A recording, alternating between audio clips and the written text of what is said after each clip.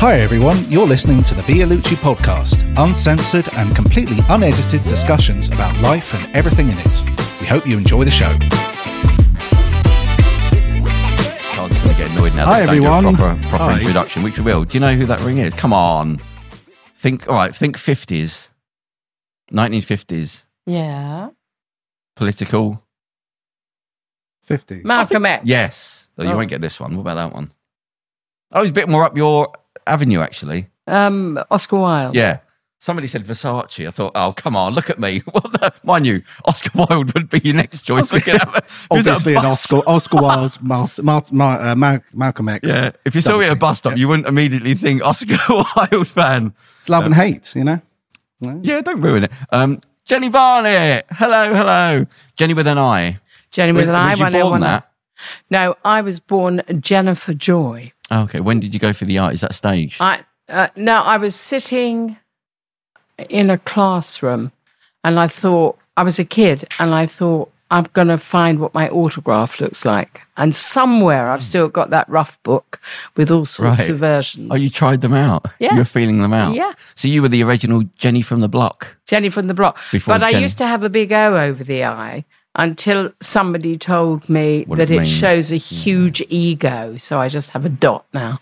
Oh, no. And what does that say? You haven't got an ego? Well, you got a fake ego. It's not huge. Right, okay. But I have got a very healthy ego, I think, yeah. So why are you on the show, Jeni, as you asked as a second after you came in the door? Yeah, what am I doing? Because I'm a fan of yours. You don't realise. I always end up talking about my bloody self. But when I sort of changed my life at the age of about 27, had to learn to read, lived on the streets for a while, upbringing wasn't very great. So I learned to read in my late 20s. But before learning to read, when I had to sort of realise there's things called like being a modern human being, and I just didn't know about history and geography or anything like that because schooling and left home and lived whatever.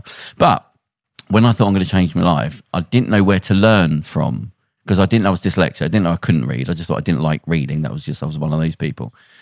So I thought I'd listen to radio and anything to the BBC. The BBC to me was like, that's what a proper intelligent person does, the BBC. Now I'm ignorant at this time.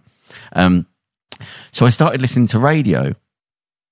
When Radio 4, I didn't know what they were talking about. So I went back down to LBC where I could understand what they were talking. Still talking about politics and things like that and different shows talking about things that I didn't know were subjects of society, whatever. And yours was one of the first shows. So you've actually stuck with me since then. I was just saying it must have been about 15 years ago. You had an afternoon. 2007. I finished... Was it? Yeah. I finished on a food show that I'd been doing for a long time. Yeah. And then they called me up and they said, would you come in for an interview? And I said, no, I'm going to America to stick pipes up my arse and go on a raw food diet, which is what I did. Right, yeah. And then I came back on, I can remember, May the 21st. Yeah. Oh, and it was the old studios near... Leicester Square, no? No, it moved there. Oh. It was the old studios near Portobello Road, and I was lost. Portobello Road? Well, what do you call it? Not Portobello Road. Notting Hill Gate. It was all round there, near Notting Hill Carnival. Little tiny place, and I was lost, and I stopped a car. Yeah. And a guy said, you go round here, and round here. And when he left, I realised it was David Cameron. Oh, right. And I thought it would be the first time in his life he said, go left. Yeah. But anyway. Yeah. I started at LBC in 2007. I was there for a few weeks and then they gave me my own show. It was in the afternoons, wasn't it? It was, 2 o'clock, 12 o'clock? Yeah, definitely. No, it wasn't. It was the 10 till 1. Oh, morning, you mean? Yeah, it must have been the afternoon. Yeah, but you got up late, so you didn't know what you were doing. No, I was driving. There was no sleeping then. I was doing 2 jobs. I had nighttime job and a daytime job. So I was driving. I'd never done radio. The guy that taught me, a guy called Steve Campen, used to sit on top of a chest filing cabinet, cross-legged, like the geezer in Alice in Wonderland. Yeah. And he taught me how to do radio, which is so different from television. And what was the basics of that?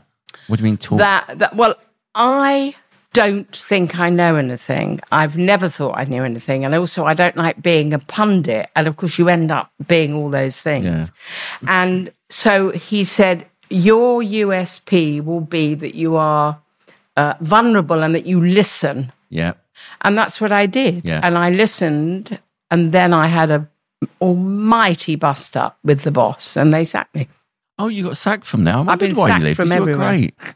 And I'm sure you can't say, but why? What was it? Just I tell everybody everything. I think secrets are really not good. Right. Fantastic. You sacked them. And well, sort of. The guy there, I won't say his name just in case, but he was a bully. And I was sitting next to a young kid, and she was crying. And I said, "Are you okay?" And I looked at him, and he went, "Chop, chop." I thought, Jeff, am I allowed to swear? Yeah. Am I allowed to swear? Yeah, go for it. I thought, who the fuck is this? So he actually clapped his hands. Yeah. That's quite ballsy. Like that.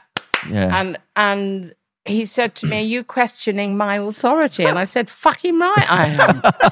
Which I did wherever I went, which meant that I got sacked from everywhere I went. But anyway, it lasted a little bit. Yeah. I lasted longer, but there was a vendetta. And in the end, they called me in, it was, I think, August of whatever it was. It was a Thursday, and I used to have a flat in London as well as living where I live, and I had a terrible bug, and I had to go home.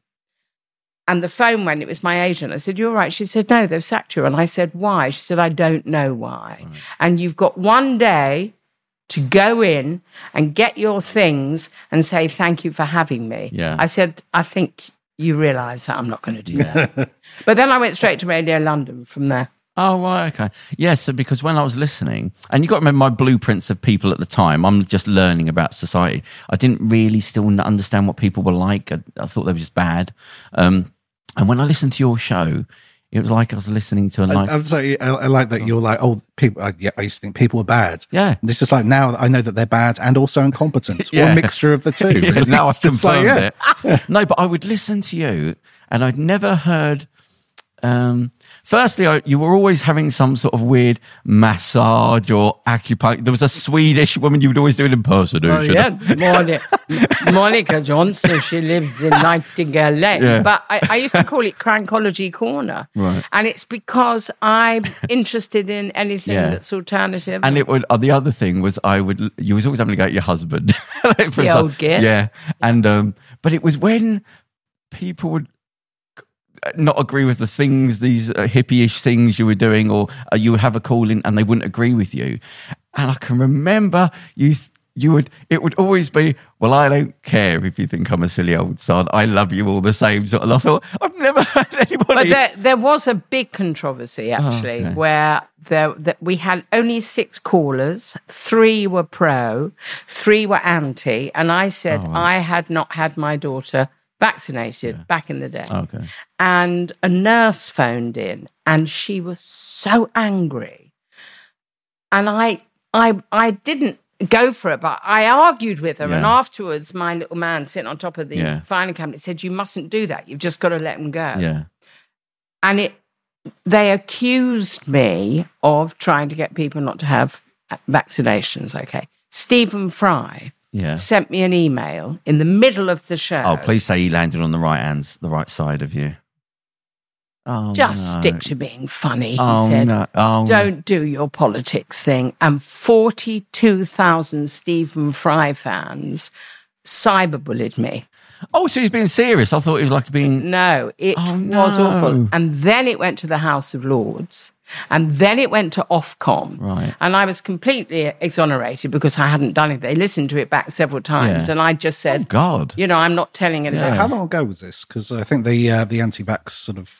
that went away. Well, no, but that's changed. I think the dialogue's changed. It has changed. So we're talking 2010. Okay. Yeah. But what was interesting is that my agent at the time, beautiful, beautiful boy, said, "I'm going to get onto Stephen Fry." So I got onto Stephen Fry. He said, "You've really upset Jeni." And Stephen Fry said, "Okay, I'll take you to dinner." Oh, right. Okay. So he took me to the Ivy. Right. And you know that Fast Show. Is it the Fast Show? No, it's not. It's the one with David Walliams where they sit in a very big chair and everybody else sits really, really small. It's the Dennis Waterman thing. Is it? Anyway, Yes, I went to the Ivy, and I was so embarrassed by the whole thing. Well, I was embarrassed that he'd got angry and that I was, and I said to him, why does this make you so angry? And he said, because it's life and death. Yeah. And he'd argued with me that a mother doesn't have an instinct. Yeah. And I said, instinctively, I knew that the MMR jab would not be good for my kid because she's on the spectrum. Right. We didn't know that then, but I just knew. And I went wherever I went to one of my cranks, and he said, have you had your daughter inoculated? And I said, no. He said, good, because it compromises the immune system. Right. And little babies, I don't think should have it anyway. So I said, instinctively, there's no such thing as instinct. Right. So I ordered a very expensive meal and ran. Oh, no, so it didn't end well. No, I ran. And then I worked with him 2 Januaries ago, and he hadn't remembered anything. And the big lesson... That's almost another offence on top of the offence. Well, what I learned is that I'd held on to it, like I had with Ruby Wax, who'd also been very rude to me. And I interviewed Ruby Wax, and she'd also forgotten the incident. Right. You hold on to shit, and everybody else has forgotten it and got on with their lives. Yeah. And he's a lovely, lovely man, but he But you still dined and dashed, though. I dined and dashed. I ran from the Ivy to Battersea. I must have lost, I don't know, 8 pounds. But, yeah. Well, I used to... so I'm not saying about the Ivy, but I used to deliver early mornings, one of the many jobs I had, the food to the restaurants first thing in the morning, vanilla pods and yogurts and whatnot. And it was all around the central London one. So I think we started like 4 a.m, one of these little things that was running around through the streets. And it's just one of the times I've been tortured in life. I've been forced to see behind the curtain. It's like I've been tortured by that all my life, been like seeing behind the curtain. And one of them was going to all these posh restaurants, and you would go round the back, of course, to deliver. That's where you went. And just the filth and the rats. And then you'd come round the side and you'd walk past the building with the Chesterfield chairs and the snooker table. Yeah. And the posh restaurants would be ordering like cheap brand yogurts. I'm putting it out as really like fancy. Stacks of like 100 of them. And you just put it out in the wet, and some of the tramps would nick it and all that. But I thought, how... This is go round the corner, and that's gone up 10 times in value. But I thought, it was awful. And then the rats and the filth around the kitchens. I thought, facade. Yes, we were filming in New York with the food show, and we were sitting, and a rat passed our feet. New York rat. And I refused to pay. And my makeup artist, whose name was Mycock, and her first name began with a C, so she used to write her checks, "See my cock." But I refused to pay, and she was really indignant about this. I wouldn't pay my bill because the meal, I didn't feel that. But then I was told about the hierarchy, because out in America, you've got one nationality that does the washing up and cleaning the shit, and then you've got another one and another one, another one. And the time you get, sorry, sweetheart, I keep knocking thing, but the time you get into the restaurant, you have a different facade. Yeah. That's exactly what you're talking about. Yeah, but it really is like, and it was just one of the times, because I think, I don't want to be that person who's always going on about society, but I've been forced to see the behind the curtains all the time. Be that person. I know it's lonely. Less lonely now. Yeah, I mean, it's always been a lonely one for me. I mean, I'll tell you one other story. I mean, there's loads of stories, because I'm 73 and I've been at it forever. But when I started at TVAM, I was brought in as Michael Parkinson's co-presenter, Parky, but I got sacked on the morning, because I used to wear dungarees and you didn't. Yeah. And on the morning, and they edited all the films that I'd made, and I was taken, the cameras were there, and you could kick. Yeah. And there was me, nobody else. And they asked for this one, they hadn't turned up, and that one. And then Peter J said, last but by no means least, Jeni Barnett. And it was like a slow hand clap. Yeah. And I said, great, they took the photographs. And I went into the boss and said, what the fuck are you doing? I'm out there, all the papers are out there. He said, and I swore, and I wish I do all the time. And he put his hand on my shoulder and said, you've taken it just like a man.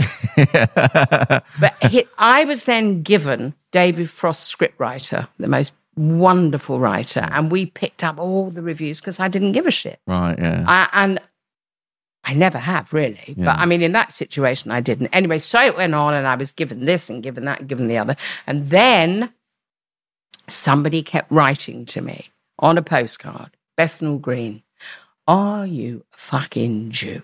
Oh, no. What does a fucking Jew look like? Are you? And I used to get these on a regular basis. Yeah. And in the end, enough is enough.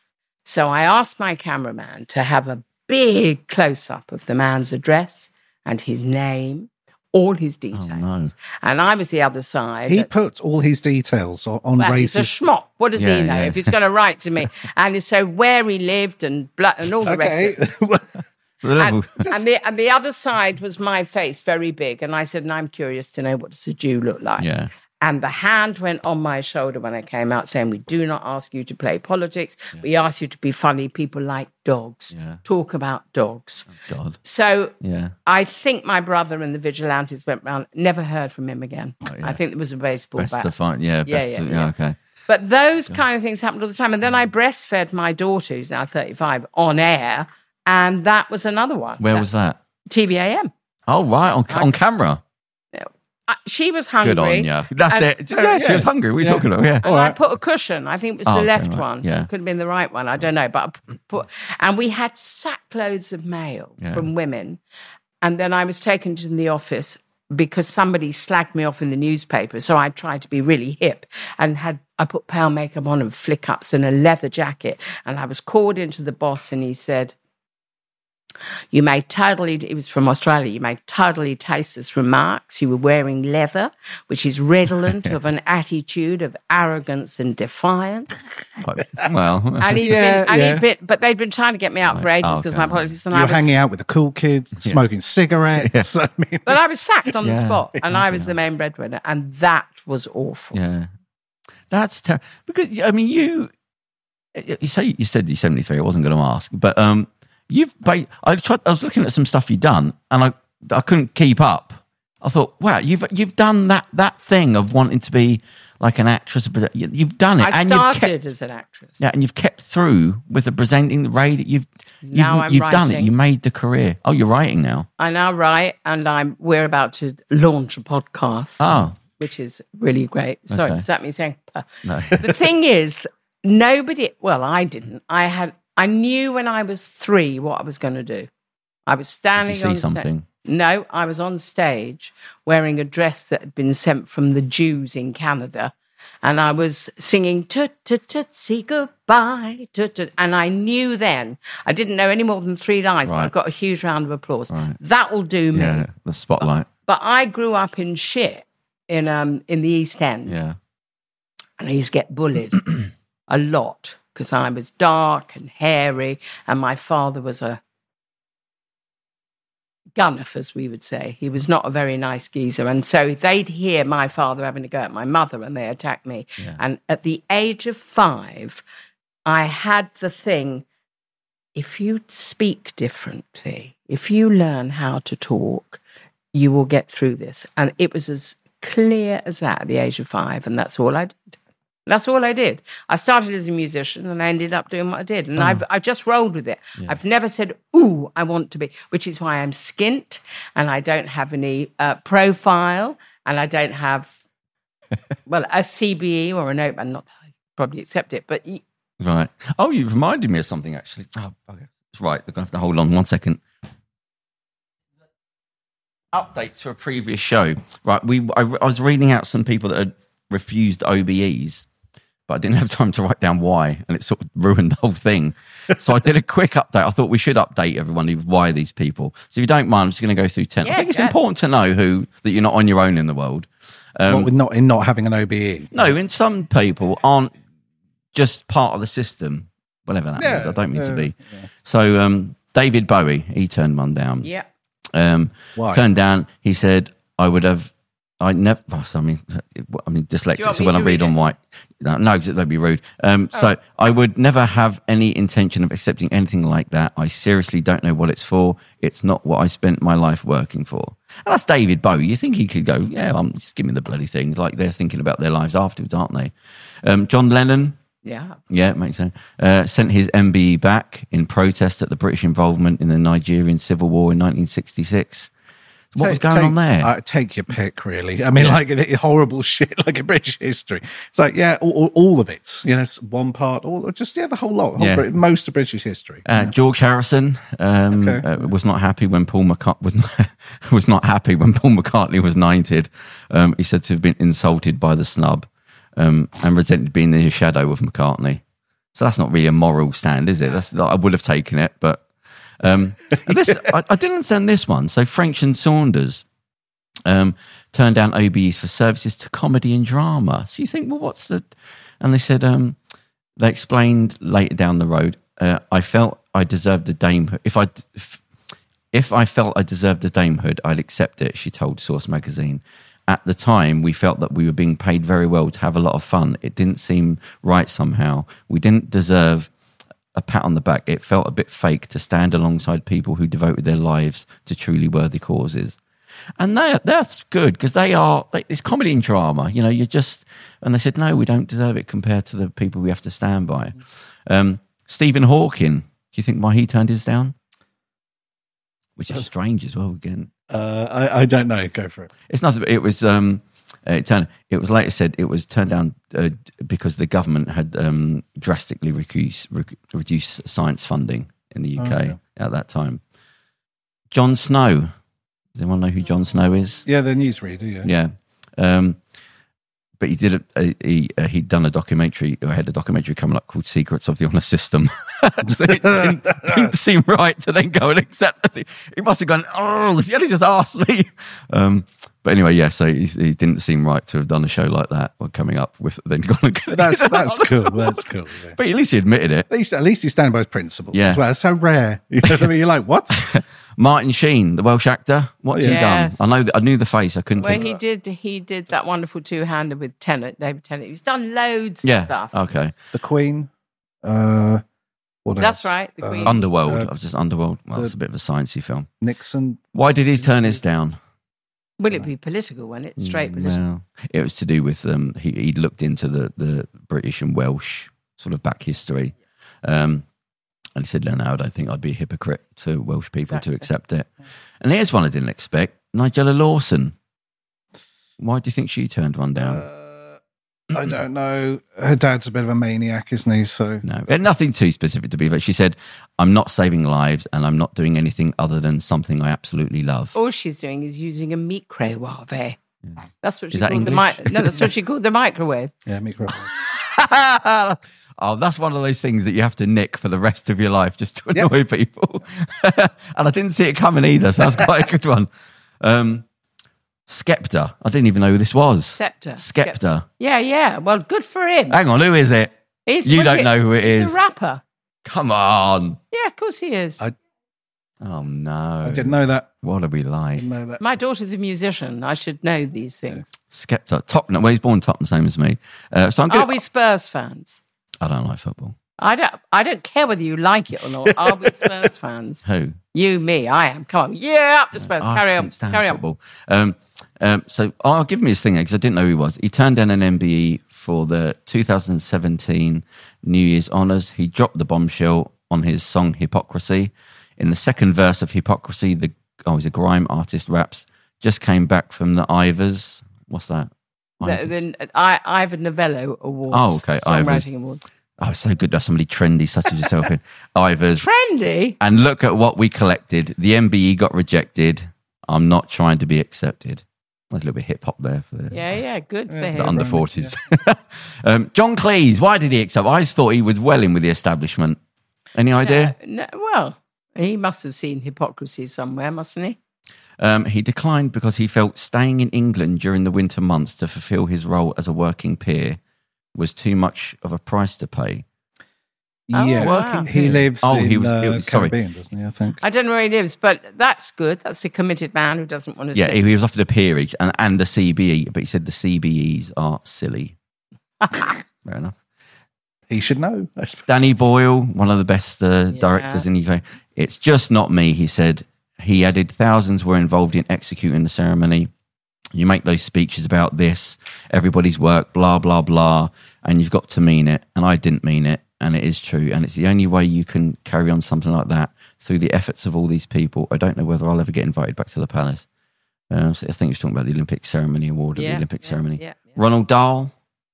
Well, that's interesting because in his youth, he was a bit of an old racist, was Al Rowe. Yes.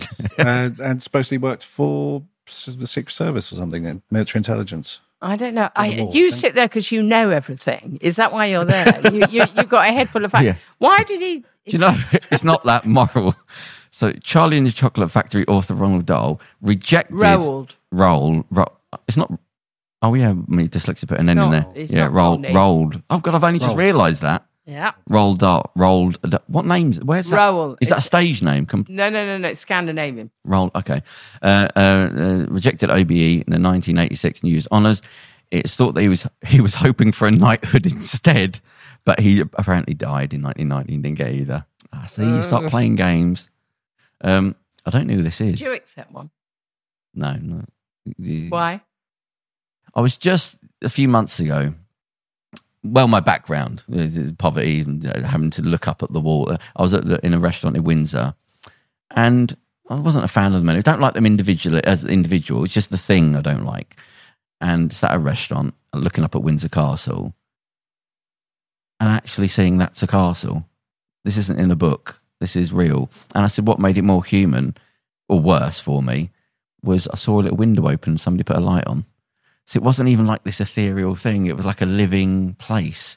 And Windsor's got a lot of homeless people. And I just thought, this is embarrassment. In fact, when I got a TV after 20 years, so I put a TV in the flat, and one of the first things that was on was, what happened with the Queen recently? There was something on a Saturday or a Sunday. Jubilee? Yeah. Is it a birthday? Is that what it is? 70th. Oh, okay. Year of being Queen. And I was watching all these people come up the stairs and going in. I thought, this is a pantomime. This isn't something you should be taking seriously. But the watch is looking up at that wall at Windsor. I was like, this is what's going on here. My brain can't handle this. Is real. This is laughable. Okay, what? During the Jubilee, I think we did a show actually, and then afterwards I went down to Trafalgar Square and just to see what was going on because I think my cousins were down there. So I thought, I was thinking maybe I'll see them in a sea of 80,000 people. I'll be like, oh, look, there they are. Yeah, brilliant. All right. But what I did is I bought a burrito. I ate it, hung around for about 20 minutes, and then I went home. It wasn't really. It was like a festival. It was like a music festival when none of the acts were ever going to show up. It just had that vibe of like people just hanging around in a big group. But there was no event. You know what I mean? It's not like it's like a football match, but then there's no match. But that's because it was done for the television. Yes. So you were just like rent a crowd, really. Yeah. Yes. Well, if the thing is with them, it's just one big PR event. It's just constant PR event after PR event. I'm going to come back to the awards thing after this. What do you say? It's like a big ceremony. What was the word you used? Event. Jubilee. No, don't worry. I'll come back to that thing. Anyway, so the last one. Hang on, those two. Jim Broadbent. Lovely Jim Broadbent. What did he do? Well, Jim Broadbent is a really lovely actor, but he came from a kind of, most of us when we started in the early 70s were all progressively on the left. Yeah. And Jim Broadbent was one of those. Yeah, on the left. Okay. Yeah. Sometimes he didn't think it was right to accept it. He said, I'm not that comfortable with actors receiving honours, partly because I think they ought to go to those who really help others. Besides, I like the idea of actors not being part of the establishment. Exactly. We're vagabonds and rogues, and we're not part of the authorities and establishments, really. If you mix the two together, things get blurry. That's quite good. Yeah. And lastly, British poet Benjamin Zephaniah. Oh, lovely. Yeah. Well, you know Benjamin Zephaniah. I know the name. I don't know. His wonderful dread comes from near. Is South he London? Birmingham? It's not Wolverhampton. Oh, it's he is. Birmingham. Yeah. His response to being offered an OBE was suitably poetic. Wrote Zephaniah. Me, I thought. OBE. Me. Up yours. I thought, I get angry when I hear the word empire. It reminds me of slavery. It reminds me of thousands of years of brutality. It reminds me of how my foremothers were raped and my forefathers brutalized. Which is, I hope he didn't put that on the letter and send it back. That's quite harsh. Well, it's true. I think it's just yes or no. Yeah, sure. No, thank you would have been fine. That letter back to him saying no, thanks would have been fine. But they know that. Yeah, they know that. Yes. The royal family know that they raped and pillaged, and the whole of our society is based on that. Sorry. So, talking of, what was the word you used? You said it's like a concert or something. You used the word. Anyway, festival. That was it. Have you seen? There's two documentaries on Netflix. Just one of those things that just happens every now and again that you've got to watch. And it was, Woodstock. So they did Woodstock, and they did Woodstock in '99. Oh god! And did you see the documentary and what happened? I am familiar with some of the events of Woodstock '99. It's just come on Netflix now. So you imagine it was just capitalism going, do you remember Woodstock? Right. Well, we're going to have a modern Woodstock. The problem is replace weed and LSD with alcohol, right? And capitalism, like just ripping Woodstock. There was no Woodstock was just the name. Everything else was privatized. So like they were selling water bottles for $4 in the 90s. So there were signs on saying capitalist pig and all that. Like there was people, they privatized the water being sold there. Every person turning up, topless, groups of 20s, never heard the word Woodstock before. A couple of people sort of wandering through the crowds, trying to not be assaulted. Instead of sort of Jimi Hendrix and these sort of people, they had like Smash the Machine or these people. I don't know, whatever the names are. Some black was literally in the fetal position, screaming in the microphone, singing, dressed in black on the floor. And I think this isn't really Woodstock. Then they had some rapper. It's not Woodstock vibes. Yeah, let's say like tonally. I think there was a rapper. Yeah, rock rap or something. Kid Rock, something like that. Yeah, that was a thing. The guy on the guitar had no clothes on at all. That was a thing. Whatever. The other guy was jumping up and down, saying, "Let's smash the place to pieces." When was this? 99 Woodstock. 99. There was no water. The toilet facilities all completely broke down. They weren't being fixed, so that went everywhere. They all leaked everywhere, all over the place. The water got polluted. The health and safety has to come in. The guy said from the water board, he came in and he took samples. He said, I came back the next day and all the petri dishes were full of like bacteria. People were sliding in the mud thinking it was water, but it was sewage. Oh. He said people were coming out like they're going to the hospital. They had all colds in their mouth like the next day. They had the water problem. People started stealing, robbing. There were multiple gang rapes because all the girls were turning up with the tops off.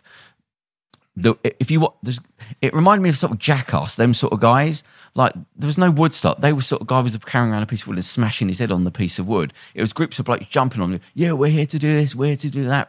This and that. And then in their wisdom, at the end, one of the last nights, there's like 3 days of like hell. Like they've had to go on a PR mission to say like everything's fine, even though all the assaults, there's like thousands of people have been sick with hydration. They speak to the ambulance man. He said, I wanted to go home. He said it didn't stop. There's just the sickness and the violence and the blah, blah, blah. And then the last day, when everyone hasn't slept, drunk, the filth there, he said everyone was saying it absolutely stunk. People were leaving. They decided as a sort of sign of peace, like they still think it's wood, they handed out 100,000 candles on the last night. 3 days in, everyone pissed off. The whole place was burnt to the ground. I was just going to say sewage would have gone up in flames. The presenters that they spoke to from MTV there literally had to get out there. They said, right, we need to get you out of here now, because they were pulling down the sound barriers, like tippling over things where the cameras were and smashing them up. I mean, this is it was quite bad, but I mean, this is kind of like most festivals. No, like there was an element of like they were turning over the chaos. lorries, they were turning over the cars, setting fire to everything. Propane gas tanks were blowing up all the lorries because they were setting fire to stuff. Then they moved to where the production houses were on the back end of the field because it was like midnight. Everyone had to basically escape. The production had to barricade themselves in the buildings to stop people getting in. They were setting fire to everything. They were overturning the cash machines that were there, robbing everything. The National Guard had to come in. It was a big success then. Yeah.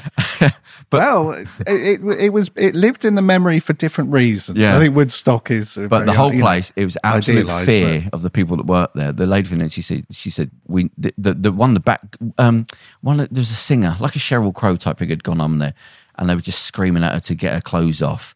And she was sort of like trying to be funny, and then she said, I'm just getting out of it. And they had to rush her off the stage to get her out of here.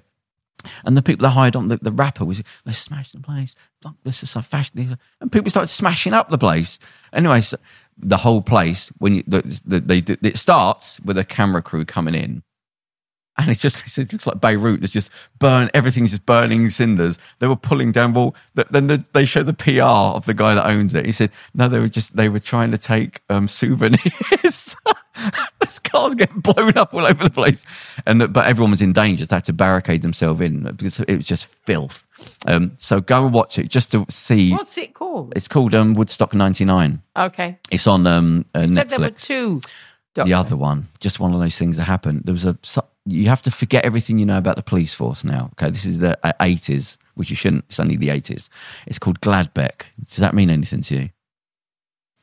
So in Germany, the place was called Gladbeck. Oh, it's a place. There was in Germany. Two guys and a woman escaped from jail. I think they were lifers. Got nothing to lose. I think they kidnapped somebody or something. The whole documentary is used just with the video footage of the time, like nothing else. It's just footage. They escape, blah, blah, get a gun. They want somebody to speak to. They're going to kill someone. The journalists turn up. Police don't want to get involved because they don't know what to do. There was they didn't have snatch squads like they did now in Germany. When was this, the 80s? Yeah. They were a bit worried about setting up forces in Germany, even back in the 80s. But so they didn't have any sort of official thing. Well, a lot of police forces had this problem, like 70s and 80s. We did in this country. I mean, the Hungerford shoot massacre.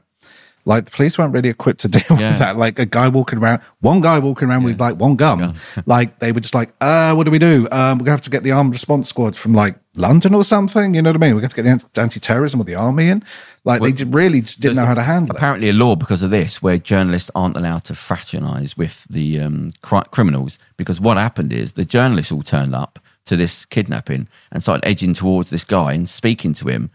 And he was quite an affable bloke. Like, one was a nutter, you could tell, and the woman was sort of in between.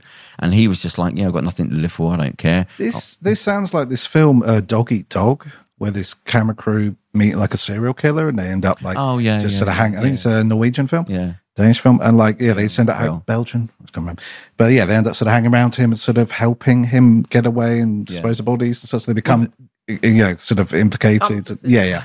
Well, these ones, all the camera crews turn up. So it goes on for 3 days. So they turn up. This guy's like, blah, blah, blah. The people are going, where's the police? Where's the police? He's going to kill someone. And anyway, he said, well, I want a car. I'm going to kill someone. And they're getting annoyed on his behalf, saying, like, they go through all the repertoire. Get this man a car and a shotgun. Yeah. I think he ends up taking the journalist that he likes. He gives him his car. So then he drives off somewhere. Then they catch up with him. But now he's jumped onto a bus, the three of them, and taken all the things hostages. So now it's escalated, and he's coming out with his demands. He wants this and wants that. Police still won't get involved because they don't know what to do. But all the journalists, there's like 30 journalists with cameras, sitting there with cameras, talking to him, giving him cigarettes. Why are you doing this? Well, I'm annoyed at this, and I didn't do that. And where did you grow up? And it goes on. It gets to the point they've got nothing else to say to him because he's answered everything. They're just sitting there like in silence, just smoking a cigarette. And then he starts getting annoyed because they're not turning up to do things. The woman, they move the bus to another location. So he's jumped from one person to now he's got a bus full of people, kids, everything. They go to another location. They're stopping at shops to sort of go in and get food, coming out. They're all on speed, like they're off their heads. And then the woman has to go to the toilet. I think like the next day, she has to go to the toilet. She goes into a shop and they start playing the subtitles for the radio communications between the police, and they don't know what to do. And so, do we grab her? Do we not? And they went, yeah, grab her. So they pile in, grab her, take her away. Then the guy finds out that the girl that went in to use the toilet has been nabbed. He starts saying, you better get her back or I'm going to kill someone. It takes 45 minutes to bring her back. They bring her back. They brought her back from the police station, put her on the coach. This is like a sort of Tarantino script that never got made. And now, this is like all the news channels know. So they're all there with cameras and video footage, and the few of them like him, and they're quite amiable guy. So the other one is like the wide-eyed, I will shoot someone, and he's having to calm the other one down. And this is all being filmed. They don't turn the cameras off. Then they drive somewhere else. They say, I want a car. The journalist is having to go to the police and say, listen, this is what he wants. Will you bloody well give him it? And then they get a car, but they take a hostage. Somebody does get shot on the coach. They give him, he wants to say, I want a BMW M5. So they give him a BMW M5. He drives off, and all the journalists get in their cars, like the wacky races, and just follow him to the next town. And so they're thinking, thank God, now it's a different police force. But then it all starts again. He goes into a town centre. Everyone knows who he is now because they're all watching this. This is like 2 days in. They're watching it on the cameras and the live stream. So everyone goes to meet this guy in the car during a kidnapping. Right. This actually sounds like the script for Demolition Man, if you've seen that. Where Sylvester Stallone, where in the future, basically, they have a very nice, safe society, very PC, very chilled. Everyone's like, very polite. Yeah. And then one gangster turns up from like 1990 and just blows their society. They don't know how to deal with violence. They just don't know how to deal with it. They're like, this guy's just murdering and pillaging, and it's like a video game. But when you're watching the main guy is really it's like this. Quite nice. They just don't know how to deal with he's a bad guy, but he's just one dude. But they turn the cameras, and the sort of police 200 feet away just standing there having cigarettes. Peering out beyond the corner. Yeah, like they don't know what to do. And because he's moved to another town, it's sort of reset. I have to say, where's this famous German efficiency, eh? Yeah, exactly. But so they go to this town centre. They go in, they're bringing them out coffees and like croissants and things, and they're just sitting there in the car talking, having cigarettes with them all. Meanwhile, they've got the girl now who's sat there in the back. So there's the guy in the front, the woman's there, another guy in the back with the girl with a gun to a throat like that. And he's talking to her again, and how are you? You feeling? She's going, she's clearly in shock. How are you? Blah, blah, blah. Is everything okay? Are you going to do this? Do you think, how about I come and you can take her? No. Well, she looks a bit scared. The woman's going, whatever his name is, take the gun, you're hurting her. Like, take the gun away. But he's like, this. And you think, he's going to go. And the woman, but they're just yapping, friendly, laughing. He's sitting there having a cigarette, another box of drink, more coffees are coming out. They're sitting there. This is the second day. And then he says, right, we're going to go now. And there's like 200 people surrounding the cars trying to get photos. There's one guy going, this is disgusting. So this is 2 days in. He's all over the news. Police still haven't got involved in it. And then they have to drive off. And the journalist is going to people, get out the bloody way. Let him go. Let him move out. So then they have to drive off again. And then they lose them. They drive off down the moat. And this is the third day is that they've accelerated off and they've found them somewhere. And if you don't, that's why it's not a film. Their police eventually, on the third day, decide the best thing to do with the woman in the back is when the car was going down the motorway, they get two Mercedes and they slam into it. Okay. Car flips over. The girl gets shot and killed. One of the guys dies in the car crash. The car's upside. You go, what is that? That's your plan to save somebody, was to wait till they're out in the motorway and slam into them with two cars and flip the car over. So then the guy, he shot the girl anyway. But when you're watching it and thinking, this is quite funny, this has been going on for so long. But then you have to keep looking at the girl who's like this for a day. She's had this thing to her throat like that with this guy. And they said then there was a law it was a massive investigation. Nobody took blame for it and nobody got arrested because of it. They all sort of blamed the mayor. He quit or something like that. I said the girl got shot. She's only 18. And they said, but because of that, then journalists are now not allowed to have anything to do with the thing. Because for there's nothing left to say to this guy. They've been talking for so long, they're just yapping about anything. Tell us about your background. And you're looking, and the girl in the back with a gun like that the whole time. He's just got this gun to her neck. And I thought you were going to say it was like Dog Day Afternoon, where they'd get going, okay, could you mind just pointing the gun down, please? Because, in case you get a bump. And he's going to go, okay, cool. And then it's going to go blam. Well, it was funny when the lady says, look, she looks over, she goes, oh, look, this girl wasn't. And the woman says, what's her name? Take your gun, you're scaring her. Take the gun from her, because he's like this. And he sort of does this, but he's scared that. And he's like, Jesus Christ. But when you watch it play out, you go, I don't understand that there was no police. This doesn't make any sense.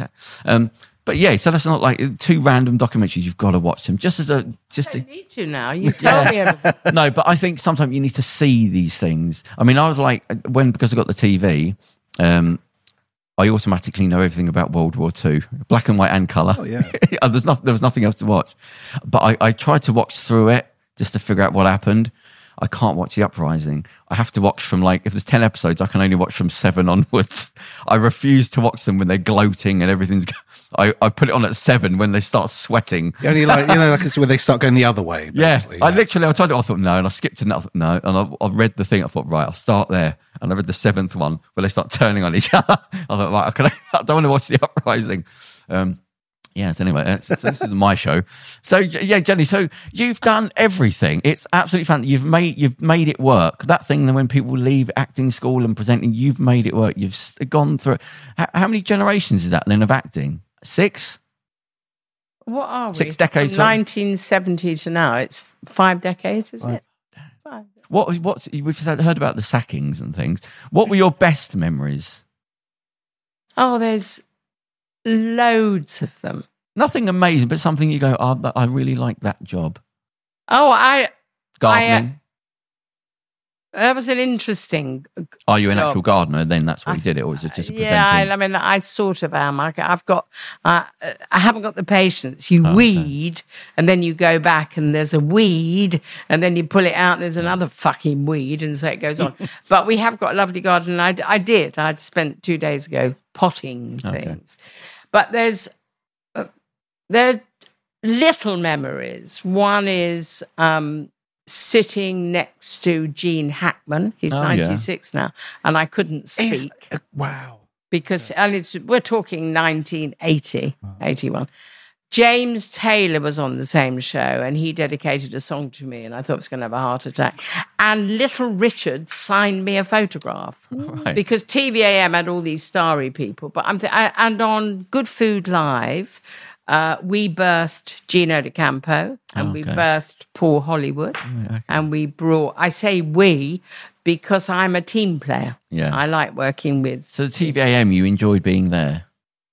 Well, yeah, I did. I mean, it was my first job in television and I was embarrassed by it because I'd been this girl on stage with my fist in the air, spitting at police vans. Yeah. And then I often pretended it wasn't me. Somebody stopped me in the Dickens Inn in Wapping and said, "There's a girl on telly looks just like you." I said, "Is there?" Because I was embarrassed. Why were you so lefty, if you know what I mean? Because my because of your upbringing and feeling like the outsider. Yeah, look, I was born in the East End in 1949, and my father had fought the fascists, and somebody who was in our life was a guy called Jack Dash, who was a Dockers leader. But most Jewish people, I say most, a lot of people were on the left because of what had happened. And I grew up, my father was a boxer.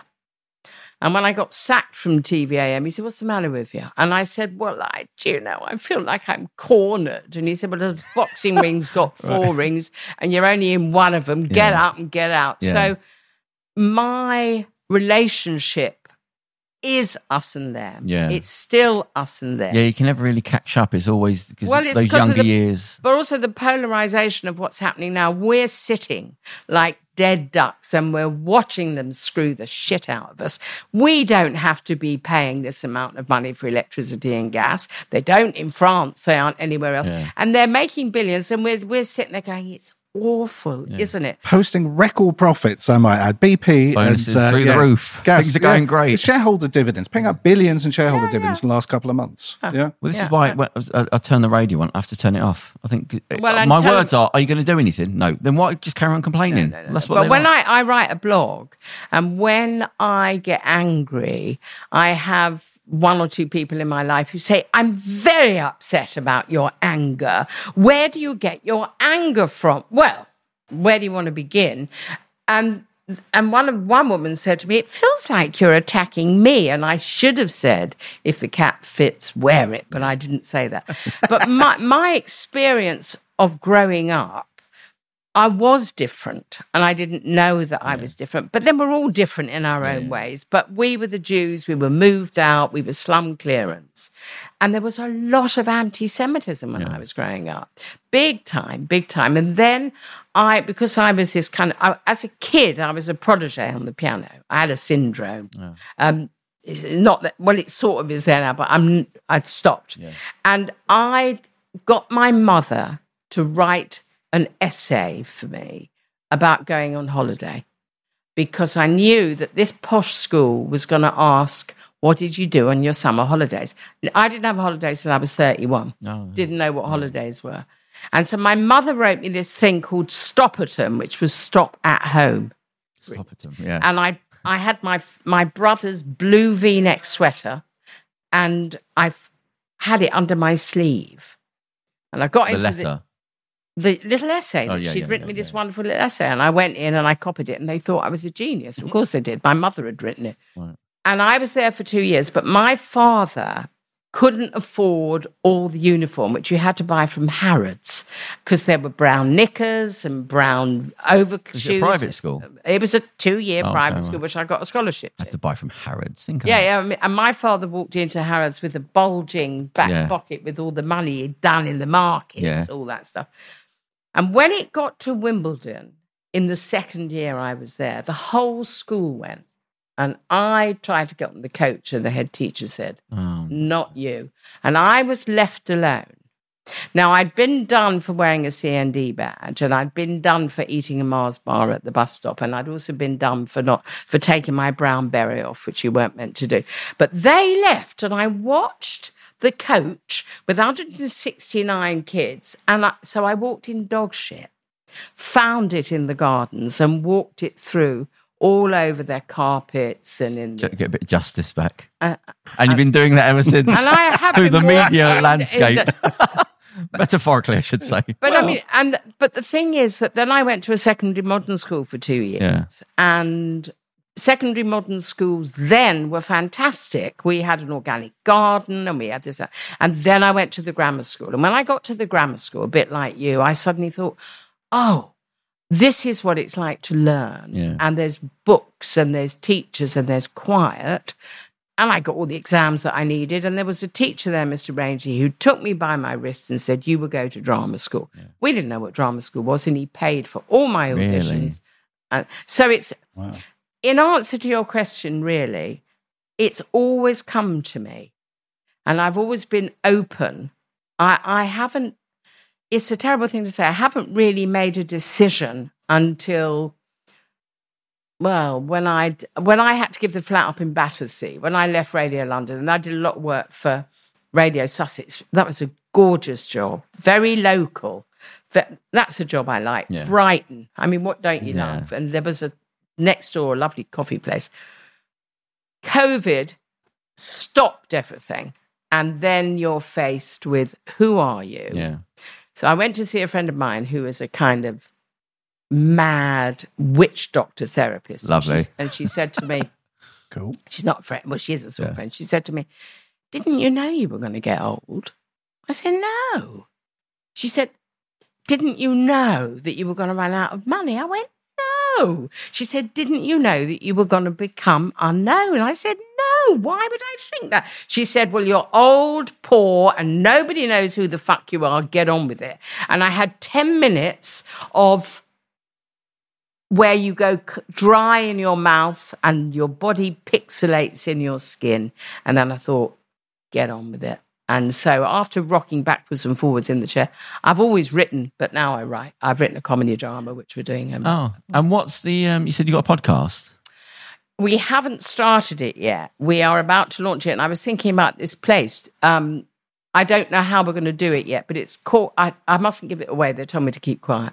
But it's coming from where I'm coming from now, which is old, except it's an energetic thing. I read in the paper on Sunday, if you're cheerful, you walk into a room, everybody else feels cheerful. Yeah. So people don't think I'm 73. I couldn't give a fuck if they do think I'm 73, but I haven't got the energy of a 73-year-old because I haven't caught up with it yet. Yeah.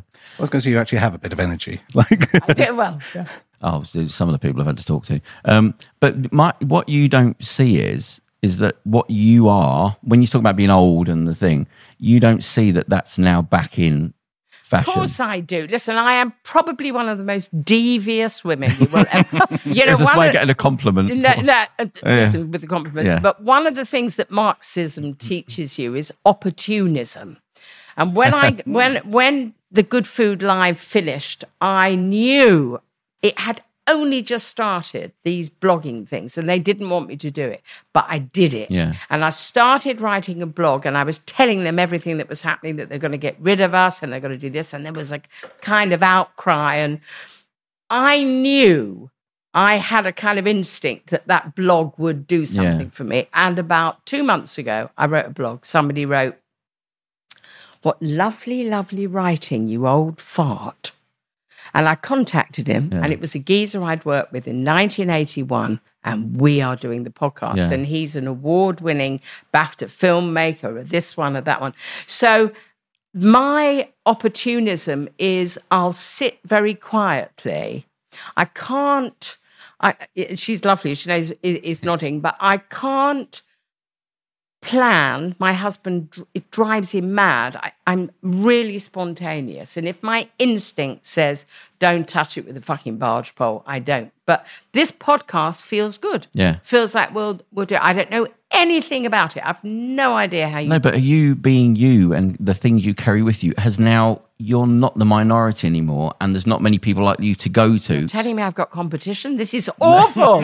I'm telling you haven't got the amazing, the varied things that I listen to, they all, like these shows, they keep going, people keep talking about the word old school. They want the old school stories, because everything's so cheap and tacky and lacking in knowledge and hollow and quite vacuous, where you have to go back to stories of living and struggle and pain. Yeah, it's interesting that I get... There seems to be more theatre in life, like previously. I talked to my cousin the other day, and he was describing the movie Die Hard 4 as being old school. So...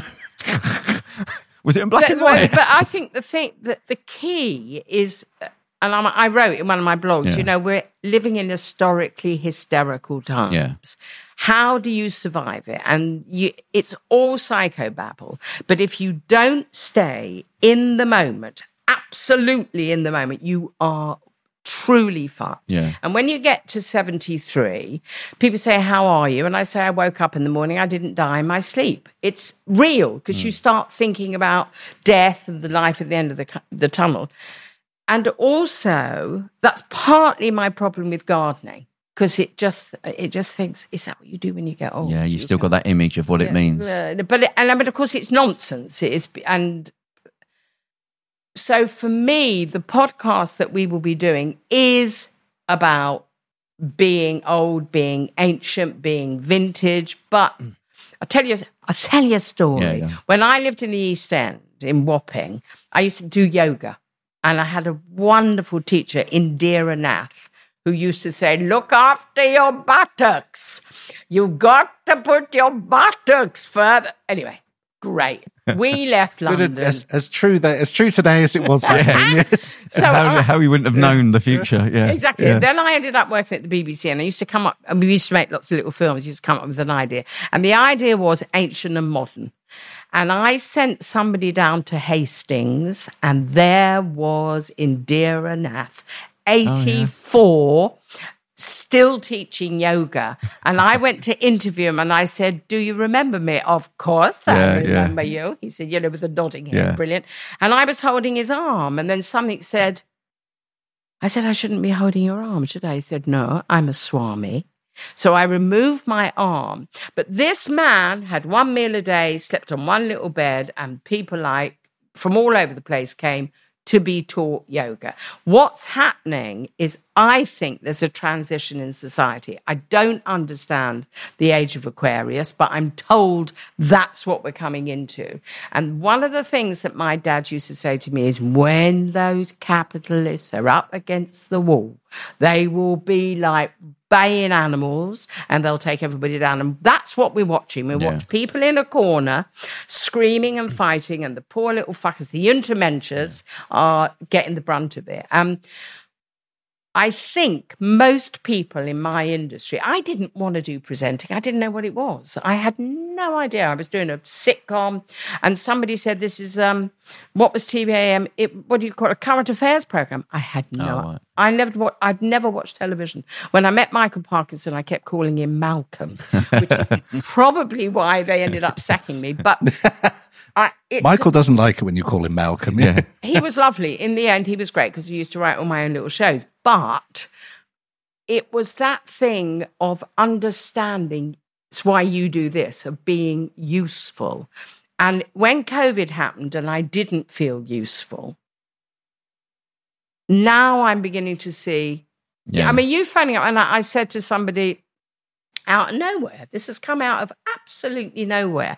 And it feels like it's a little glimmer. It feels like a piece of grass has poked through the concrete and that I'm about to start again because we're cycles. Because I think the transitioning of what's happening with global warming, great. I look beautiful with my tan skin, but it frightens the shit out of me. Yeah, and I don't know what to do. That is the thing, is for the record, we have been having a few weeks of very, very hot temperature. This is for our future listeners, if there is a future. And it's kind of, at the same time, it's kind of nice because it's sunny. We don't get a lot of sun in this country. But then there is the hotter it gets, there's a bigger thing at the back of my head. Yeah. Hopefully it's benign, but it's telling me that, this isn't good and this is getting worse. And I can see it's been getting worse just in my lifetime, like last 20 years. Yeah. I can see just from looking about. But when you get where I am, there was a wonderful writer called Grace Paley. In the beginning of the book, she apologized to her kids and grandchildren for not changing society. I have such faith in that girl there and you people, from the even little people.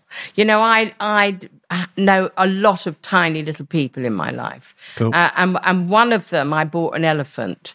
And she said, why? You sponsor an elephant. She said, why? I said, what do you think is going to happen to the elephants? She said, I think they're going to die. I said, what do you want to do? So I want to save them. So I bought her an elephant. But that generation, and the father said to me, I do hope that you are not, causing insurrection in her life. Of course I'm dropping the seas all the time. And it isn't, in the end, it's not about politics, because politics is corrupt and stinks the way we see it, and there's lies, and nobody knows what the truth is anymore. And you ask me, what paper do I read? Well, I read the Daily Mail online. I don't pay for it, because everything they say, I know the opposite is true. Right, yeah, just do the opposite. Yeah. Yes, I read The Guardian and the Daily Mail every day. Right. I even go on the Daily Mail comment section because I'm like, right, okay, what does the average crazy person on the bus really think? Yeah, and I'm oh, okay, this is as bad as I thought it would be. Exactly, but it's also... I do. I was a news junkie, not so much now, but ITV News, I am in love with Tom Bradby. I want to have his children if I had the ovaries. I want to massage him. I want to kiss him, because he sits on national television and gives us comment. And finally, you've got the BBC, you can't do that. You've got to be impartial, which is why I was always getting sacked. Yeah. But on ITV, they break stories, bad and lovely. It's nodding, it's kind of, terrible housing, terrible this, terrible that. And that fucking Eton mess are just, I can't speak. This is what my podcast will probably be about. Well, yeah, no, I say to everyone, they're not going to change and it won't even stay the same. They'll always push a little bit further. So this could be the good times. You don't even know it yet. It'll get worse and worse until you do something. Well... Isn't that there's a saying? I think things will. I think they have to change. Listen, nothing stays the same. Go on. Yeah, but you would have said that 5 years ago, and they would have said that. It's always worse. Yeah, but they've been there for 12 years, and nobody's questioned it. And the pandemic, people's brains were fried. Yeah, that's accelerated it. Yeah, there's a saying. It slightly it uses the wrong term, man, but tough men produce easy times. Easy times produce weak men. Weak men produce tough times. Tough men. And it is, you do have to be pushed. And it's funny enough, I mean, I'm wearing the ring of Malcolm X, who said, when somebody asked him, why do you think things have become so popular now? He said, the season has to be right for the people. Yeah, when the season's right, it pushes up the roots Yeah, of but now certain you're people. too young. When were you born? What year? Oh, darling, I love it. What year were you born? 83. 83. So you bypassed the riots that we had. There were riots. And I was saying, when I was in a band, I wrote Wolverhampton, a terrific little town where the Ku Klux Klan and it was one of those because I've lived through pure. We started Rock Against Racism, and I was on stage doing all that. So we've watched it happen. And when Steve Bannon got in America, that fascist. Cupid, I can't even say the word, Jeremy Hunt, when he said every 70 years you have to dismantle the society, and that's what the fascist right wing are trying to do. There's a truth in that. You have to dismantle what's going on. The question is, how do you rebuild? You do not do it with plastic grass turf. You have to think. Yeah, there's no point fixing it with the same models because human beings... What did Einstein say? Change. You can't change the thing with the very thing that you started with. And also Gandhi, all right? Look at old Gandhi with his bed sheet and his naked foot. So a woman went to him and said, "Tell my son not to eat sugar." He said, "Go away. Go away." She came back 3 weeks later. "Tell my son not to eat sugar." He said, "Don't eat sugar." She said, "How come you can tell me now not to eat sugar?" But he said, "Because I've stopped eating sugar." Right, exactly, yeah. And to go back to your honours list, if you're going to live the truth, you're going to walk the walk and talk the talk, you've got to do it properly. And our mob up there, who is Liz Truss? What I'm asking, what kind of underwear does that woman read? Well, Charles thinks she's a robot. Well, if she... a programmed robot. She looked like one of those... her underwear, just for a moment. Oh, do I have to? Yes, because that underwear will describe that tight gusset, those tight, nasty little white bras that will go grey in the wash. I don't wear any. I don't wear any underwear. I think they're clean. I'll give her that. I don't see her walking around and I should really change these. You know what I mean? I'll give her that. It's like, yeah, but I can probably get another robots day don't need underwear. In the past, I bet she went to the laundry basket and took out a pair of dirty drawers. We all have. But we've all contemplated wearing swimming trunks for a day. What do we make of Rishi, though? You see, there's another one. But it's just another one. It's there's nothing to pick from there. It's just... Well, no, one is exceptionally rich and the other one is exceptionally stupid. I mean, it's just... Well, I've said this before, when he had to go to the petrol station and he went in to pay with his card and he didn't know how to use the card and he put it up like that. And the guy had to take it. He doesn't know how to pay. All of their interactions with people, when they take them out... You can... I'm sorry to interrupt. In fact, I'm not sorry to interrupt. But you cannot underestimate what the job is. You cannot underestimate it. So, do I fast for 7 days? Why? Because I need energy if I'm going to be at the barricades. And the oldest expression in the world was, which side are you on? The working class don't know who it is anymore. The working class are so muddled and want to be uply mobile. People who have nowhere to live. Homelessness is going to go off the fucking Richter scale, and we all know this. And that lovely Martin Lewis bloke saying, don't not pay your bills, just withdraw your direct debit. It faces me. I'm an old age pensioner. You're not paying me. I'll do this because I love you. I didn't know I would, but I do. And we have got, rocketing, whatever. I know how to live on a $5 a day because I've done it. Yeah. But a lot of people don't. We've had such ease. Yeah. I'm asking you, your generation, what do we do? I'm very palpable. You've got to start tearing things up and start again. You've got to look at the whole model. There's no point having more. How do we do it?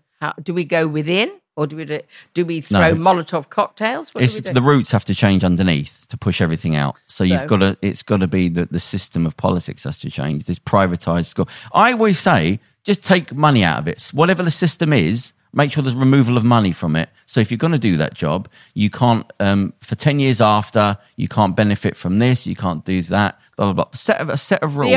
My old git would say, everybody has to have a universal wage. You give everybody a universal wage. They're doing that in America. They've actually doing it in a couple of cities to see how it works. And I'll tell you what, it's true. because again, boots on the ground. When I was living in shared accommodation when I was younger, there was people there that were as nice as anybody else you'd know. Friendly, kind, warm. We had no money. They'd share 50p's. But they would force every now and again to go and break stuff or burn, and they would put it off because they didn't have money, where the bloody dole office would cancel you because they wanted to on 1 week, and they'd have a special person to come down and would find all loopholes, and you can't get any. And I would see they'd go quiet on the third day because they know they've got to go out and commit a crime. I saw that in 3 houses with 10 people. About 5 of those had to do that. People are doing that kind of weird, benign thing when they go to the supermarkets. I know somebody. She's kind of mid-40s. She's adorable. She's got 2 kids. She never pays for the shitty carrots. She buys the organic. She pays for the shitty carrots. She doesn't buy the organic. That must be going on all the time. But now they've got... My mate used to do that the whole time. He used to go to the reduce to clear section and just he'd have a little wet thumb and just like... Wasn't it you that would go to eat the mayonnaise and the ketchup sachets, or was that somebody else? Oh no, that was me when I was really poor. Yeah. When we went... I stole a box of mayonnaise, I stole a box of ketchup, and I just mixed them together for 1,009 sauce. That's some pasta, like thing of pasta. Absolutely perfect. Yeah. I mean, listen, we've all been there, and also, who makes the rules? You know, there's a whole movement of sovereignty, which I don't know, but my nephew, who is utterly brilliant, he keeps saying, don't pay the bank back. Look at sovereignty, and in the end, they will have to wipe your debt. But we're too feeble. My husband and I were just too frightened we're going to get nicked. Well, it's only people that have had struggle that say, well, I'll just go back to being poor again. It's not a big deal for me. In fact, Muhammad Ali, one of the things he said when they said, we're going to put you in jail, he said, well, I've been poor for 90% of my life. It's just a few more years. It's like you can't threaten me anymore. Exactly. So there's not a big... But let me just say, I've got to say, because I've been saying, I love Prince Charles. I love... Who else I think she's lovely, the William and all the rest of it. I do not agree with the system, but I think that they are desperately trying to be real and to change things. And they do have evidence that countries who live under a monarchy are happier and safer. I don't know how true that is. But I think if your people up top are beginning to mouth stuff at us and it can change things. The one thing I'm really not looking forward to is when Her Madge dies, when Betty Windsor kicks, we are going to be living through... It'll be like a Jeremy Carr show. There'll be no moral... I mean, she's barely holding it together. It's not that. I'm talking about the media coverage. We'll have 3 weeks. Oh, yes. How perfect everything was. Don't you remember? They'll be measuring everyone, how loud they clap. And well, it would just be when Boris Johnson did his final farewell... Hasta la vista, baby thing. All right. Cool.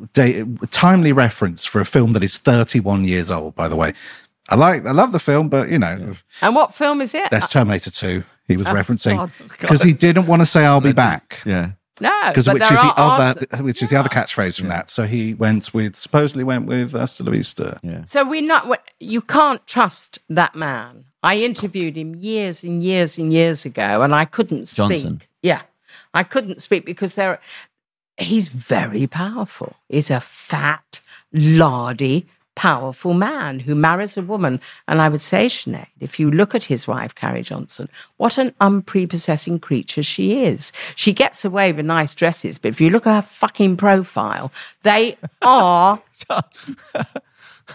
they are what they are, and it's a them and us, and that's your generation has got to bring that together. We've got to. Well, we've got a script about what if there's a revolution, if it actually happens 10 years down the line because of a series of accidents where people have enough. We've got a script. I was going to say about my bit with Parliament. Sorry, they had a bit, and everyone stood. He said "Hasta la vista." He walked off. Sorry. Everyone stood up and clapped. Yeah. You know, for the Robots, leader. And Theresa May, there was a big deal because Theresa May got up ever so slightly later. She sat down for a few seconds and did stand up and applaud, but she waited for 2 or 3 seconds. And that was on the front page of the Mail with claims that she was a traitor and secretly plotting to undermine him. Just from that pause. Yeah. I'm so sorry to have interrupted. No. That's a really good story. But it's just... awful because you're not clapping loud enough. You know what I mean? You're not standing up quick enough. You've got the Bill of Rights in America and the what's the English one? The European thing of human rights, Bill of Human Rights.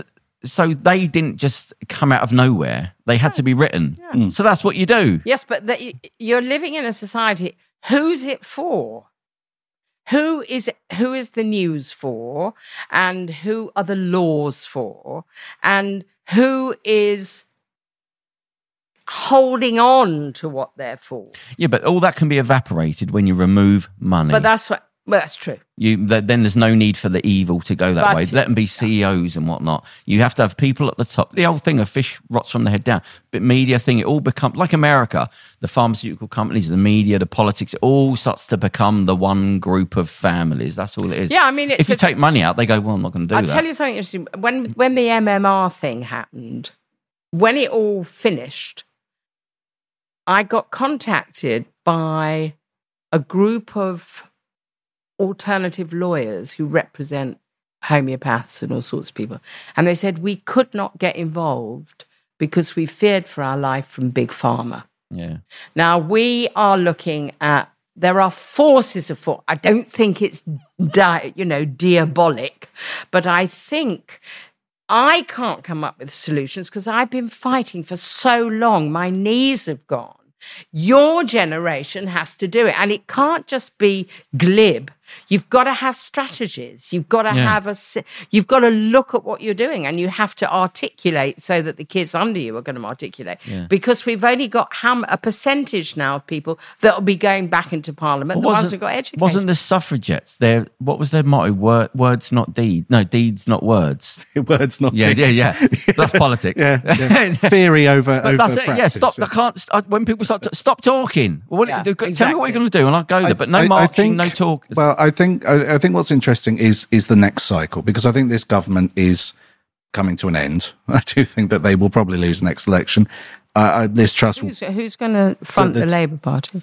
I don't. I think the Labour Party will. It should be Mickey Lynch, really. They will trip into power. Basically, they will sort of trip over something and by accident, not through anything by their own design, but just by being there long enough. Yeah. They're sort of like the friend who becomes a boyfriend type of thing. They're just in the room for a long enough time at the back, and eventually, by process of elimination, they get through all the other candidates, and then they're still there. So the thing is they have to deliver, I think. And it's like with Joe Biden in America. How much is it? 360 odd billion now for climate change he's given? Out of $2 trillion to start with as well. Well, listen. They're always going to highball that figure, I understand, but like... But it is a message. He's old, and you need a younger group. Where is Camilla Harris in all this? I find it quite interesting. But it's the beginning of something, isn't it? Or you don't trust it? He has to, but I'm saying he has to deliver, because you had Trump and that was a disaster. He was awful and eventually nearly led the country into chaos and authoritarianism, but by trying to overthrow the government. So you have to offer an alternative. Okay. So here's the other side, the alternative, and I think they have to deliver. They have an opportunity now in America, and I think we will have an opportunity in this country within the next few years, where an opposition party is going to get into a position of power, and they will have to tangibly better people's lives. Yeah. And so, because otherwise, guess what? The far right will come in and they will offer them, they won't deliver because I don't think those policies can, but they will offer them a solution. And what we're currently doing right now is that I don't think Keir Starmer will change things dramatically or will be the answer. Well, he's only a mouthpiece. He's better than the current government. But I think he really has to deliver, because if we get 4 or 5 years of a Labour government and then we're kind of in exactly the same spot as we are now, then people go, screw it, I'm going back to the Tories, you know? Yeah. At least they're a bit more fun. At least, like, they'll get in someone, I don't know, they'll find someone worse than Boris, who's a complete... George Monbiot, do you read him? No. You must read or get people to read it to you. George Monbiot has lots of solutions to stuff, because that's the other thing, is I have a wonderful German friend. She's very, very kraut. And she, I've known her for a long, long, long, long time. When I first met her, she's an acupuncturist, top acupuncturist. When I first met her, she said, I wonder how you can get undressed in front of your husband being quite so fat.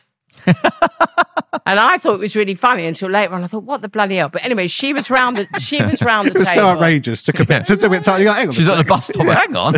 And she's size 6 and still windsurfs, and she's nearly 70. She's amazing. But anyway, we're all sitting around the table in our cottage, and my nephew's there, and there's a bit of, and his missus, and we're all sitting having a big barney, and there's a big pause, and she said, it's all very well to tear things down, but what is your solution? Yeah.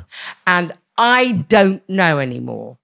My blog is full of it. I don't know what to do. Something will pop up.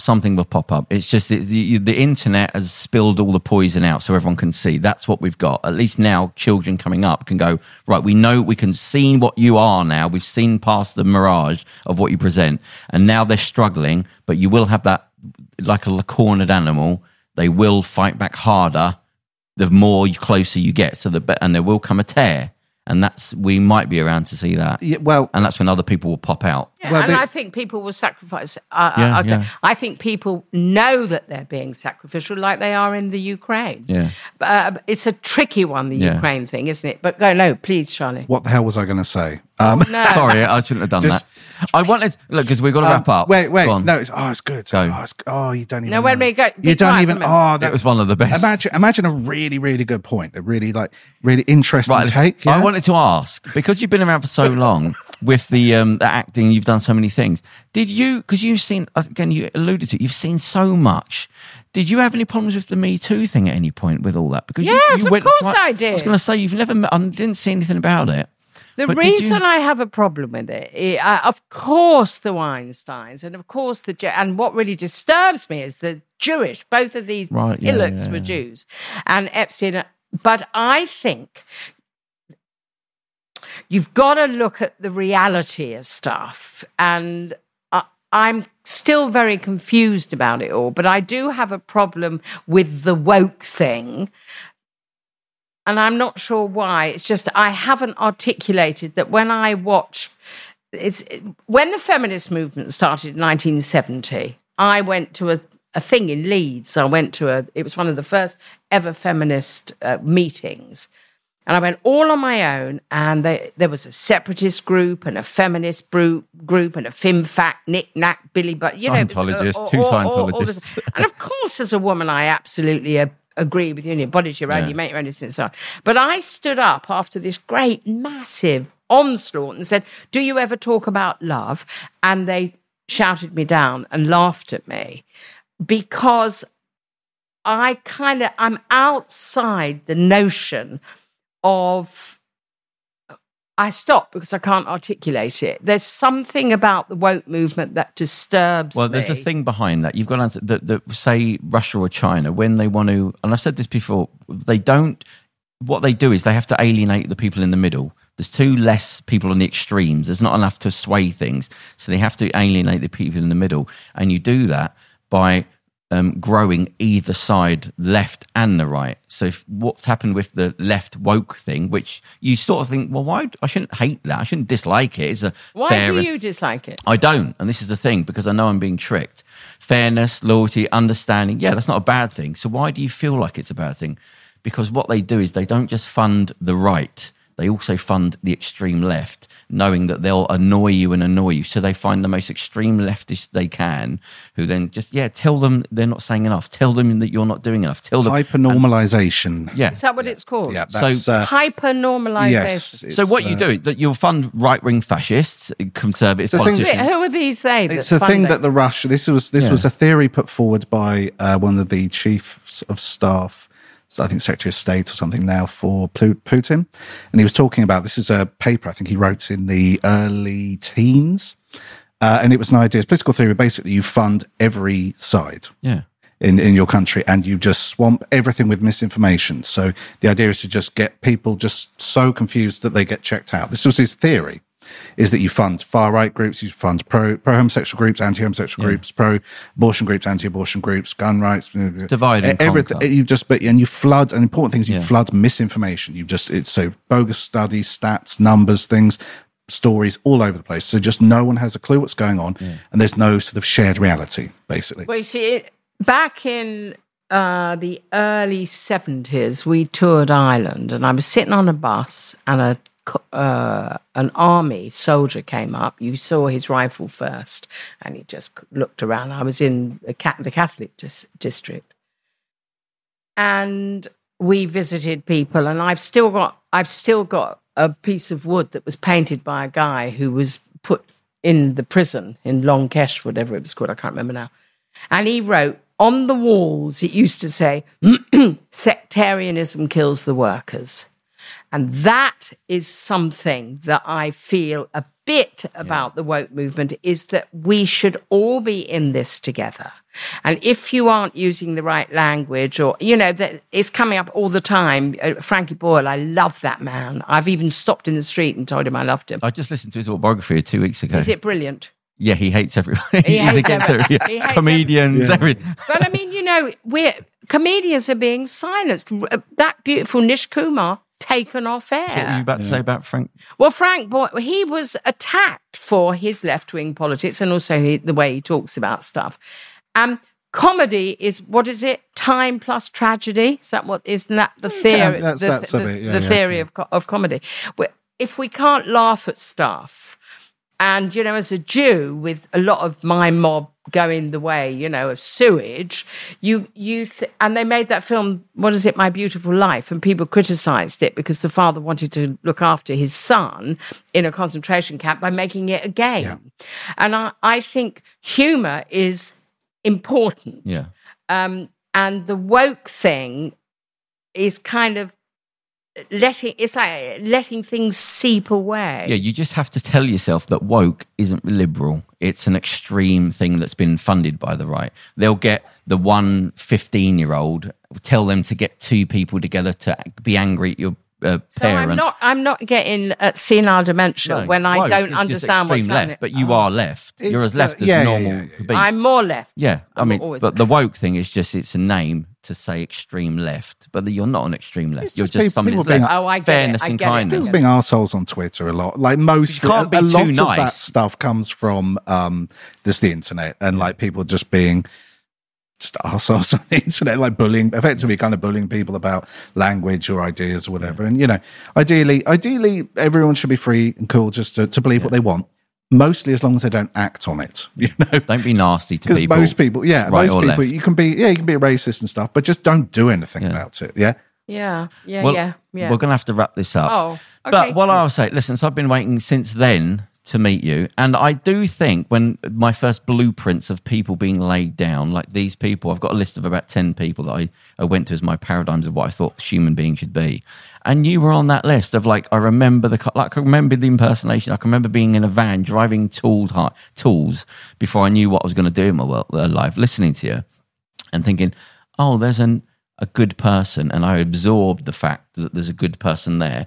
And that's why I kept an eye on you all those times until I sort of felt like I had enough excuse to ask to meet you. I want to know who the other 9 are. Oh, God, there's Chris Gardner, who's the inspiration for Pursuit of Happiness, the real guy. Have you seen him? Yeah. Michio Kaku, who dealt with theoretical physicists. V.S. Ramachandran, the neurologist in America. Oh, God, I can't even think now. I've got a list of my on LinkedIn. Blimey, I'm in really good company. But there was I don't want to be rude, it was the mothering figure that I saw. There's a kind person. Somebody's been angry to, because I was working in nightclubs at night, like violence, hate. And here's you with people going, you're a bloody silly. And go, well, I love you all the same, sweetie. And I'm thinking, I don't know what it did, but it stuck. And you don't know how much that becomes of you meeting other people and hearing other people. Even if you can't remember it, it stays with you. So I think sometimes, whether it's an autobiography or something, they can have as big an influence as a family member. It just sticks. You won't know it because you don't know who's influenced you. You can understand the big things, but little things that might have set on a path something about me that's something. I'll tell you, look, I used to have a guy, and we can finish after this, called Al King, who used to write me letters every day I was on TVAM, and it was a long time, and they were poems, and they were wonderful. And then the Daily Mail did a big feature on me and the old man, and it were big pictures. I've got them hanging at home. We were lovely, and we talked about how Jim had been married, and he had 2 children, and that we'd met, and then I got to TVAM. I got to work. I never used to want to call it work, but it was work. Got into work. There was a big brown box. Every single letter that I had written back to our king and all his stuff was in this box. And I opened the box and there was one piece of paper, and on the top it said, Jezebel. That's a word you don't hear much of nowadays. It's a wonderful word. We can't end on that. I'll tell you what we will end on. I can't end on the word Jezebel. All right. No, I mean, it's a nice time, but it feels so... There was when Muhammad Ali was sort of banished and he was having to earn money by doing theatre plays and go and do speaking tours. And there's one, you can watch it as it's being done. He's talking to all the kids, people that hate him and everything like that. And someone shouts out, tell us a poem. And he said, I can tell you, he said the shortest poem in the world was written by another man. I can't remember the guy's name. And it's just, the poem's this, me, we, and that's it. And I thought, that's what it is. Me, we, that's it. And that's the shortest poem there is. And I think that's a good place to end. Well, so listen, thank you for having me.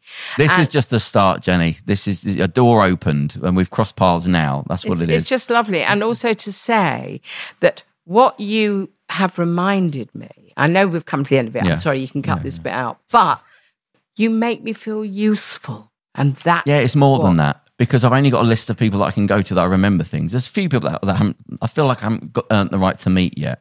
And I don't expect them to meet. You know, who am I? I've only just started now with everything, with the magazine, the pilot we've got, this podcasting that we're doing. I've just started now. Well, I'm out of the loop of life because I started life at 30. So I'm out of the loop of everybody doing stuff. So I really think I'm sort of like 22, 23 in terms of how long I've to educate. But how you do change stuff, I think the season's right for us. What we're saying now, it's right. And those people have stuck with it, are now the main faces that you didn't expect to be. But all that stuff you carry with you has now coincided, and now you're the thing that people are desperate for. And can you give me money for electrolysis? Because they say I'm going to get a bit. No. And how you do change things, even if, because the worst thing is to feel like individuals, is to know there's other yous out there. So when I meet people like yourself and you go, yeah, you do know there's more of us than there are. In fact, we. Yeah, and wasn't there was the story about the two it is the parable or whatever you call it. There's two people in the Agora in Greece, whatever, and there's what they call like the patricians, the posh, not plebeians, the patrician, the posh class, and they're in the Agora, and somebody comes up to them with the robe, starts talking to them. And then he realises, he used to be a slave, this fellow I was just talking to. So he turns to his friend and he said, you know that guy we was just talking to, he used to be a slave. He said, now he's dressing like us and gotten all the stuff on. And he said, we should make them wear like a band or something. And the guy says, no, you don't want them to wear a band, because then they'll realise how few of us there are and then how many of them there are. And I think that's what we need to do. Stop being individuals. Start doing this. Podcasting has come along. Internet's come along. And now you go, hang on, there's a lot more of us than you. And they're starting to get cornered now. So when I meet people like you, and I say to everyone that I meet, I only have best friends. There's no such thing as a friend to me. Everyone here is a best friend. And everyone knows it as well, by the way, whether they wanted to or not. And so I just see another friend. It's another open door. Anything I have, you have. And anything useful I can be, because we're doing a lot of stuff as well, is yours. And that's how you change stuff. We might not be the ones that change it, but just do what you do and something will pop along. So, Charles, did you want to say something? Just about to say goodbye? Just bye? Oh, bloody hell. Listen, say goodbye nicely with something. Yeah. Well, he's not good at it. Well, you can't being sincere, basically. It felt awkward. Yeah, you're no good at that. Unionise. Yeah, unions will be coming back. Yeah. Well, I would say, Jenny, it's been a path I wanted to cross with you for a long, long, long time. You didn't know you were influencing people just by being you. That was your best skill. And here I am. So, Jeni Barnett, thank you very much. Karem.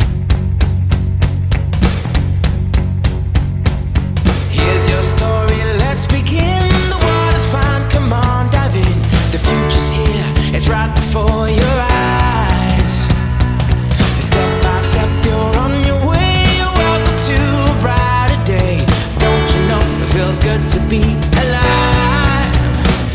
could be larger than